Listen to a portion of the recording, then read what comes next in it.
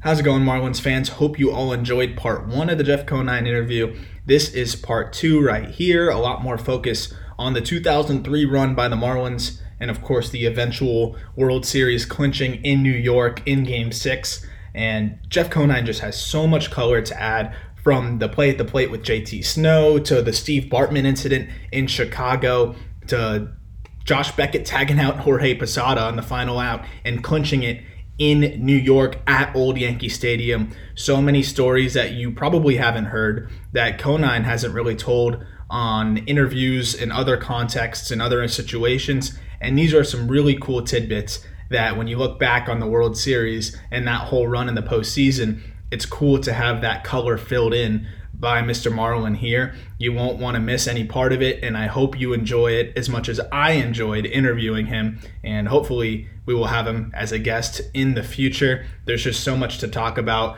with a guy like Jeff Conine, a grinder who just came up from the depths, 56th round pick, and just grinded his way to the top. And those are the guys that really see the game for what it is and really see the game differently, because everything didn't just get handed to them. And the things that Jeff Conine is able to point out, his perspective on things from the game in the 90s to the game today, is really unique and really valuable. And I hope you guys get as much out of it as I did. Looking forward to hearing what you all think. And I am hoping that this serves as a nice little distraction from everything going on in the world. Enjoy, and let's get back to baseball sooner rather than later. There was no way you knew how capable that team was of making the run that it did. But did you know at that point in September, the Marlins obviously had already turned it around. They went after you to try and reinforce this last minute run to the postseason. But this is a wild card team that probably wasn't even expected to make it, but still at least is making a push and improving. Were you at all expecting this team to really make a run in September? Did you think you really had a shot at the postseason when you stepped foot there September 1st? I really didn't know what to think. I was in the American League back then. It was just, I think, a year or two into interleague play. So I didn't really follow the National League that much. It was pretty much an American League game that I was following. And, even though this was my, hometown team, I'd been with the Baltimore Orioles for going on 5 years. And, that was my team at the time. So I didn't really know much about them. I didn't know about the personnel. I knew a few of the players, but didn't really follow much. So I had no expectation of success or anything. But when I got there, and I say within 3 or 4 days, I knew the personality of this team. I saw the talent on this team, especially this pitching staff with, Beckett and Penny and Dontrell and Pavano. And it was just a immensely talented staff that was raw, but they had great confidence, great ability, and they wanted to win. So I knew early on within that first week that we had something special. And you really elevated your game in the postseason. Obviously, people know the big plays, the throw at home to get JT Snow, the robbed home run. I think that people forget about with Rich Aurelia over in that corner where it just nestles. The wall doesn't matter anymore, and you can just sneak it in. I think Alex Gonzalez did in '03 to win one of the World Series games in the walk-off. That was just a little funky area that made playing left field at that stadium pretty difficult. You rob that home run and keep that game tied at I believe in the seventh inning. Those defensive plays were huge. You also were a 304 hitter in the postseason. Did you feel like your game just elevated when it mattered more in those situations? Well, like I said, when I got traded, I was really struggling with the Orioles. I was putting together a pretty good season there, but I had struggled for about a week or so. And it was funny because the Marlins management was hoping that I would continue to struggle so they could get me in a trade. So they were kind of clapping when I grounded into those double plays in Seattle. They're like, yes, he stinks. Let's hope that they get rid of him now because he's not doing well. But, I struggled when it came here as well. The first couple of weeks with the Marlins, I was not hitting well. And I remember Jack McKeon did an interview and they were asking him like, hey, you got Conine, but he's not playing well. He's struggling. He goes, and Jack said, listen, we're winning. We're still in it. And Conine's going to get hot at the right time. And, that last week of the season, I had a couple of great series against the Phillies, and I just, kind of continued that momentum into the playoffs. And I think, a lot of people think, oh, the playoffs, it's not like these teams bring in brand new people that are exceptionally better than they were in the season. You've seen them before. You face these pitchers before. You just got to realize it's just another game. And if you approach it as that, then it's not a pressure situation. The amazing thing about those hallmark plays that you made in left field is you came out of college as a pitcher. You started your career as a first baseman for the most part. I know you had some experience in the outfield, but it wasn't like you were, playing outfield your entire life and had that comfort there where you could just roam the outfield blindfolded. But you just learned really quickly and made some of those really, really flashy defining plays in that run. What was that like as you got better and better? Did you feel like you had this growing confidence to make that big play, to make the big catch as you started to play more in the outfield? And did you really start to trust yourself out there? Was there kind of a learning curve playing out there, especially in that football stadium where you're dealing with a wall, some funky dimensions? It's not like you're just playing the regular outfield like everyone else. Yeah, I played my whole minor league career at first base, and then I was in Omaha in AAA. I was having a great year, and that year they had just signed Wally Joyner to a 3-year extension in Kansas City. So he's going to be playing first base for the next 3 years. He's an established big leaguer that was a great hitter, and so Jeff Cox, my manager, who was my manager in AA, was also my manager in AAA that year. He said, "Listen, you're not going to be playing first base anytime soon in front of those waterfalls in Kansas City." He goes, "We got to find another spot for you." I'm like, "All right, where are we going?" So he said, "Let's put you in the outfield." I'm like, "Good, let's do it. I'm out. I'm in." So I had only played probably, I don't know, I want to say about 2 weeks in the outfield when Kevin McReynolds, the left fielder for the Royals at the time, pulled an oblique muscle. So they call up AAA and say, "Who's hitting well right now in the outfield?" I said, "Hey, Conine's been out there a few weeks. He looks great. He's killing the ball." They said, "All right." So that's how I got my first call up, is as an outfielder, which kind of went against everything that I had done up to that point. But I told the teams that I coached young, my little kids, I said, "Hey, play every position you can because you never know when you're going to get an opportunity to play another position. Because at some level, you're going to have a stud at your position, and you better be able to play somewhere else." So it's kind of ironic and funny that I got drafted as a Marlins player as an outfielder. Well, that's the unique thing too, because you're a perfect example of being able to adjust and adapt on the fly. You wouldn't have had the opportunities you had without being able to do so, even from coming out of college. You were able to put it together in the outfield and have that great postseason run offensively and defensively. And the thing is you won't admit it, I know, because you're very humble, but it was that close down to the wire to not come to the Marlins in '03 with the trade deadline, and who knows what the Marlins would have done without you there. You absolutely mashed in the NLCS against the Cubs, which I want to ask you next. Obviously, you made those huge plays defensively in the series against the Giants. What was that JT Snow play like? The going down second by second, you see the ball coming to you. Was it one of those movie type scenes where it's coming in slow motion and you see the guy around in third out of the corner of your eye? Or was it almost just a blackout blur and by the time you blinked, the game was over? No, that play, I mean, if you look at it in real time, it probably took all of, I don't know, 5 seconds, 10 seconds, maybe. I don't know how, if you took a stopwatch to it. But in my mind, it took a minute. You got a guy on second base. We're up by 1 run. There's 2 outs. So my job as an outfielder, I got to try and throw that guy out at home plate. But I also have a job that if I can't throw him out at home plate, I don't want to make a bad throw and allow the winning run to go to, or the go-ahead run to go to second base. So, I'm playing fairly medium depth or medium back depth on that outfield, which wasn't deep at all. But, I saw a big swing by Jeffrey Hammonds. And at first, when I saw the trajectory, I thought he got it better than he did. But I realized after a split second, he got off the end of the bat. So I'm sprinting in. It seemed like I was sprinting for 5 seconds trying to get to this ball. And as I'm sprinting, I'm like, I got to catch this. I got to catch this. I got to catch this. I'm like, oh my God, I don't think I can catch this. But do I die for it? If I die for it, that ball is going to squirt away and then the run's going to score for sure. And that guy's going to get to second base. And all these thoughts are going through in a matter of 3 seconds. So I said, you know what? It's going so slowly in my mind that I'm like, I don't think we have any shot at getting him at home plate.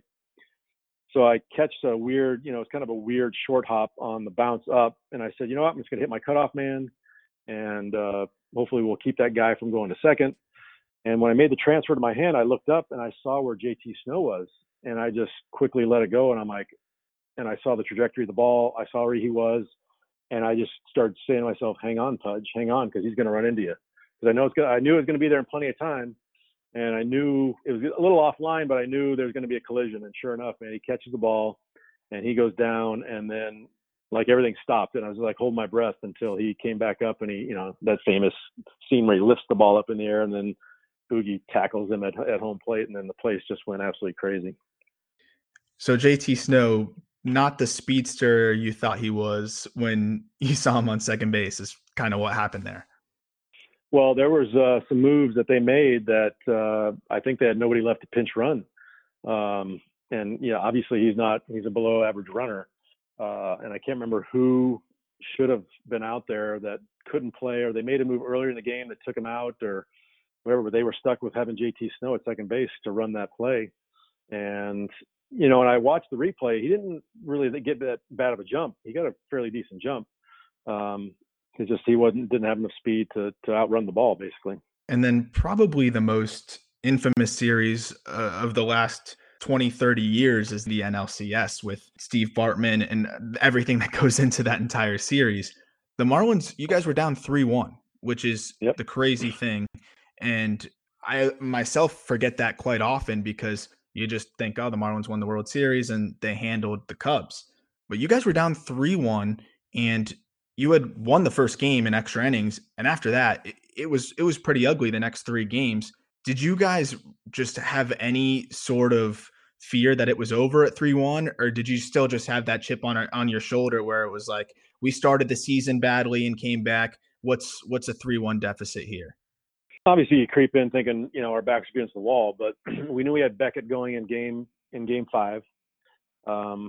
And I think Jack was just really good at having us focus on one game at a time. Let's win this one right here. And Beckett turned in one of the most dominant performances I've seen, playoff or no playoff. He was an absolute stud. And I think that just kind of gave us a little kick in the butt saying, guys, we're not out of this yet. We got this, even though we're going to face two of the best pitchers in baseball with Mark Pryor and Kerry Wood back to back for game 6 and 7. You faced Mark Pryor and Kerry Wood in game 6 and 7, but you hit 458 in that series. And that was a series that went 7 games. You put up a 1208 OPS, just absolutely mashed the ball in that series. What was clicking for you there? Do you think you just rose to the occasion? And what was it like playing in Wrigley Field? A lot of pressure there for Chicago, still trying to break the curse at the time. You know what? I even though it was that biggest situation, we were just all relaxed. We played relaxed, and I think that's why we ended up winning that series in particular, and winning the whole thing is just we were relaxed as a team. We had fun each and every night. I kind of carried the momentum of the last week of the season into that postseason, and was obviously seeing the ball really well and making contact and getting hits. But Cubs, that stadium holds maybe 40,000. The electricity and the noise those people made going into game 5 late in that game was deafening. I mean, they had 5 outs to get back to get to the World Series, in which they hadn't been in 80 some years. And I'll tell you what, it might have rivaled the noise level at Pro Player, even with 20,000 more people. And from what I've seen from Chicago fans, that doesn't surprise me. People love to harp on the Bartman moment. That was right before the rally that brought you guys back into the ballgame and eventually won. Did you feel like that was a tide-turning type of moment, or did you guys in the dugout not even really pay attention to it? Is that something that just kind of got overhyped by the media and fans? Or was that something that you figured, oh, we got a second life here, let's try and make the most of it? No, that wasn't overhyped at all. And I know Moises denied this claim, but I thought he could have caught that ball. We all did, because we're in the end of the dugout and we're almost on the line, the third base line. And I see the trajectory of the ball and it kind of is curving back, and he leaned over a little bit. And I don't think Moises would have been that pissed if he knew that, because he showed a lot of emotion after that. And we couldn't believe what just happened. And we all said at that moment, let's make him famous. Let's make him famous. Meaning Bartman. And sure enough, by the end of the game, that poor guy was famous. Yeah, I mean, and who would have thought to the degree that he was? But it's hard to believe because usually those things you ask a player, was it as big of a deal as people thought on the outside? And a lot of times it's not. So that's really what's fascinating with it is it really was a turning point then for you guys, and the rest was history.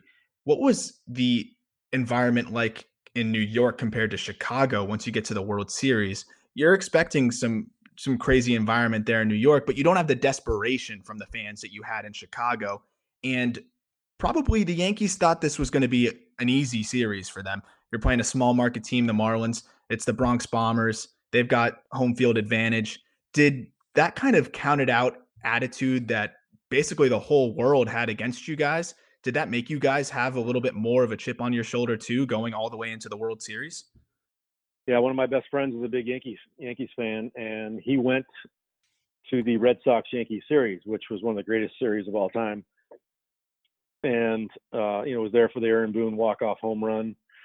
And I'm on the bus from the airport going to our hotel in New York, and I talked to my buddy, and he's like, he said, "You guys are going to win." I'm like, "What?" And he said, "Dude, I was there last night or 2 nights ago." He goes, "The Yankees just had their World Series. They're spent." And I was shocked because he's a huge Yankees fan, and he truly thought that they had nothing left. And we were going to surprise them, like you said, because they thought we're just going to waltz in here. The fans thought that way too. I remember going out there for introductions, and I was expecting roars and these huge ovations for the Yankees players. And boy, it was very subdued. And I'm like, whoa, I think my friend was right. I guess we got to get these guys because they're emotionally spent after what they did with that Red Sox series before us. Sure enough, you guys got them in 6, not even 7. The final out, which we've all seen over and over and over again with Beckett tagging out Posada, winning it in New York. Of course, you'd want to win it in front of your own fans. That's the pinnacle. But was it a little bit sweeter than you thought winning it in New York, taking the World Series from the Yankees, who have more than anybody else by a good margin, to win it in a place like Yankee Stadium? Yeah, absolutely. If you can't win at home, I would pick one place that I'd want to win on the road, and that's Yankee Stadium, especially old Yankee Stadium. That was quite a moment. Obviously, you're not going to have the ovation from your fans because you're not at home, you're on the road, but the satisfaction of beating them in their building with that history was extra special. And someone tweeted out a really cool question that I was eager to ask you. 1997 versus 2003. You got to pick a team to try and win a World Series again. Which team would you pick? On paper, 97, like you said, really good team, really talented. But 03 just had something magical to them. What would you pick if you had to win a World Series with one team one more time? Which is the most likely? Jeez, that's a tough question. Really tough question because you look at frontline starters as the backbone of any championship team, and I would put both those starting rotations against each other and call it almost even. I mean, it was. But then you look at the 2003 team defensively. I don't think I've ever seen a better defensive infield in my life than the one we had in 03. But then it goes to intangibles. I just think that the attitude of the guys in the 03 team, just happy-go-lucky, played so relaxed. I think that team might come out on top. And that was probably the answer that everyone was hoping you'd say, just because of how fun that 03 team was to watch. Who was the most, I think I know the answer to this question, but who was the most fun and kind of brought up the spirit of the team for that 03 team? So Andy Fox was like the biggest jokester, cheerleader I've ever seen. He rallied the guys, but Brian Banks was right there with him. Mike Redmond was hilarious. Lenny Harris was one of the funniest guys you'll ever meet. Everybody knew their role. They knew that Jack played his teams like an American League team. There wasn't too many substitutions, not too many double switches. a bench guy knew that he was going to be on the bench, and Jack ran his same 8 guys out there all the time. And that was unique. Most guys would get a chip on their shoulder. They'd have a bad attitude because they weren't getting playing time. But those guys, as a support staff, was as important to us as any player on the field. And a more personal question, it might be a coincidence, but it was just something that stood out to me. In your career, you went back and forth a lot between teams you'd already been to. You went after Florida, back to Kansas City briefly, then to Baltimore, then back to Florida, then back to Baltimore. These teams, was that more of you wanting to go back to places you were comfortable with, or those teams knowing, hey, we got a good guy in the clubhouse, a good consistent player like Jeff Conine, or was it a mutual type of thing where you both were just happy to go back to where you were? It was kind of a coincidence. I didn't seek those teams out, obviously, because I was free agent once and then I would get traded. So, but I'd like to think that, I played the game the right way, and they appreciated that, and they wanted that back in their clubhouse. So that's what I always tell everybody, that they like me so much they wanted me back.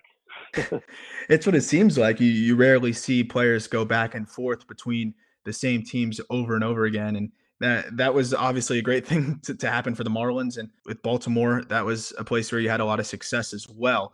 Going through your entire career too, you got a late start at 27, given that you played fully through college, had to play a few years in the minor leagues, and then finally got your chance around 26, 27, and played all the way till 40.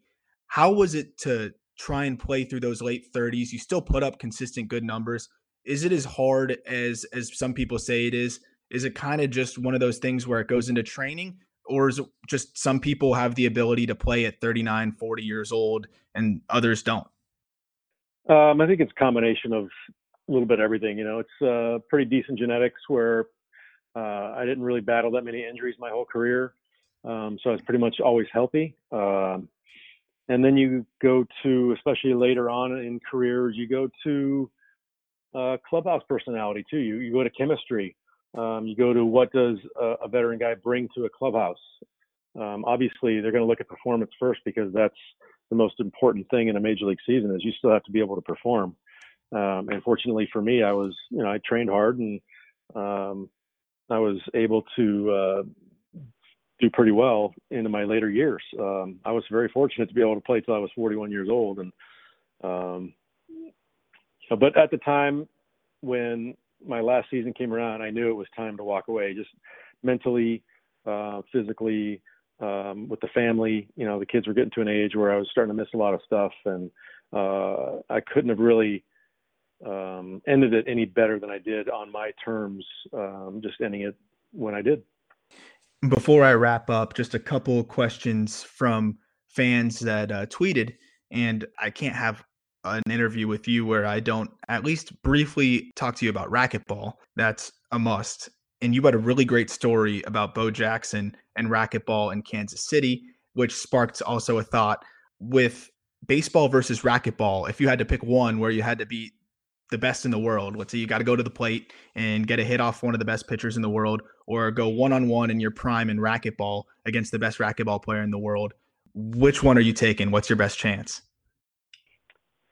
Well, I always told people, if there's any money in racquetball, I never would have been here. So that was my sport, man. I was dedicated to that sport. I started playing at 10 years old, and that was my life. I went to the racquetball club every single day, and I loved it. I met my wife playing racquetball, and it was just a huge part of my life. I did baseball kind of on the side as something to do with my friends. So if you were to tell me that if I had one sport that I could have dedicated to and not worry about, I probably would have picked racquetball. With racquetball, you had the story with Bo Jackson. He thought he could beat you. What, real quickly, was that story, and what would the score have been if you played him?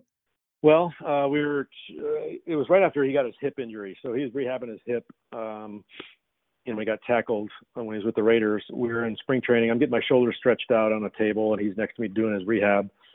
And he just looks over me and he said, "Hey, Conine, I heard you're pretty good at racquetball." And I said, "Yeah, I'm pretty good. I've been playing a long time." He goes, "I want to play you sometime for big money." And I'm like, "Oh, okay. What's your idea of big money?" Because his idea of big money and my idea of big money at that time was vastly different. He said, I don't know, I'll play you for 15 grand. I'm like, oh my God. Okay. I could do that. And the conversation progressed, and I don't know if he was actually serious or not, but I said, how many points do you want? He goes, points? I ain't taking no points. I'll play you straight up. I'm like, okay. I said, just Conine on the check, that you want to write to me, because I would be surprised if he would have scored a point off of me at that time. That's unbelievable, because Bo Jackson is known as one of the greatest athletes to ever do it, but I'll take your claim on that one, because racquetball is just one of those things where you got to know it. And I'd put my money on you as well. Racquetball is a sport that kind of a lot of people have played and seen it played and messed around. But if you see racquetball at an elite level, you'd scratch your head and said, oh my God, I never knew the ball could go that fast, or they could be hit like that. It's crazy. 100%. I would be taking you over Bo. And the last question, and I'm sorry to put you on the spot on this one, but a couple fans wanted to know, down the road, would you ever consider managing an MLB baseball team? I don't think so. I've said that pretty confidently over the last few years. People ask me if I would want to get into coaching or managing, and not at this time. It's just not for me. My wife said, "Oh, just what if all the kids are gone and they're all out of the house and you got nothing to do?" And but I just don't think people realize the time commitment, and just that's all your life is managing a baseball team. You're there before everybody else every day. Your off seasons are very busy. It's just a huge time commitment. I did that for 17 years. I was very fortunate to do all that for 17 years. And, you really have to be committed and into it in order to go back into coaching or managing. And I'm just not there right now. I wouldn't totally rule it out, but I'm not there right now. I agree. I mean, people don't realize that as a manager, you're putting in just as much time, if not more, as the players, and doing all the traveling they're doing as well. It's a lot on your plate. And the final question I'll ask you, if the season is to start, who do you like to be that underdog team this year? The Marlins are making a lot of great moves in their rebuild. I think they've made a lot of steps moving forward. I'd like to hear your thoughts on them. And if it's not them, who do you think is that underdog team that can make an impact this year once the season hopefully starts? Wow. We've been out of baseball for so long now. It's like, I'm trying to remember what I thought about teams as they're going into spring training. Right. It's been crazy. The Reds made a lot of moves in that division. I'd love to see Anaheim. It's one of my hometown teams, get a support cast around the best player in baseball, in my opinion, Mike Trout. They got Rendon, but they need some arms, I think, to really turn the corner. I'd love to see that organization, that franchise, to do something big. And it's really tough to count out the Braves and what they do on a year-to-year basis up there. They get good talent. When you look at Oakland and Tampa, they do things with the smallest payrolls in baseball that I think leaves a lot of people scratching their head. Like, how do they do that year in and year out? Put quality 90-plus win teams on the field when they've got the lowest payroll in baseball. It's just a combination of great scouting and leadership. So I always like to see those teams do well. It's easy to buy players when you got a $200 million payroll and, get the best guys. I like to see the art of getting players together that have chemistry and, have that it factor that, we did in 2003. It was a band of guys that we didn't really think that was any superstars, but we came together as a great team, and I love to see that. Jeff Conine, Mr. Marlin, glad as always to be able to speak to you and pick your brain on just your amazing career and your amazing Marlins career. Stay safe, and hopefully we'll be back in baseball soon, and I'll be calling games in the Florida State League with Griffin playing, and hopefully we'll cross paths there hopefully soon. Absolutely. I hope all this goes away too. Everyone out there, please be safe and be smart. And you and me and Griffin can hopefully go out to dinner soon up in Jupiter after you call a game. That'd be fun. Counting down the days. Thanks again. All right, Arm. Take care.